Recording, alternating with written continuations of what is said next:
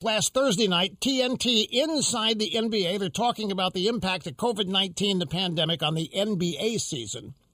And here's what Charles Barkley and Kenny Smith had to say about it. 300 million shots, giving 1,000 to some NBA players, NFL players, hockey players.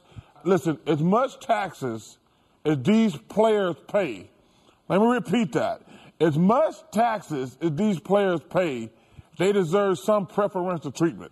For life and death? Yes. The amount of money you make. I said taxes. I didn't say the amount of money you make. Well, that's taxes. I'm saying the amount of taxes these guys pay. No, we can't go there. I don't think you could go there. You can't go there, but Chuck went there, Kenny. Chuck went there. Chuck said that these athletes are paying so much in taxes they need to be given the vaccine first, that they are deserving of it. They are deserving of preferential treatment because of the taxes they pay. Unbelievable. Hey, did anybody, I don't know, I have to ask now, did anybody watch the NFL game, the Chiefs, and you didn't watch it?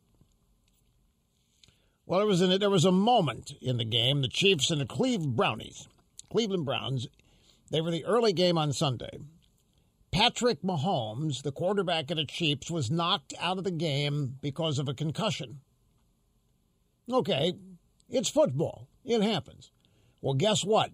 Mahomes' mom has spoken up, and she's not happy that the guy who caused the concussion of the Browns was not thrown out of the game.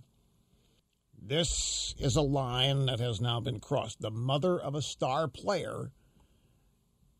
I just wonder how this is going to go. I think she's going to be celebrated. She's going to be applauded. She's going to be... Yeah.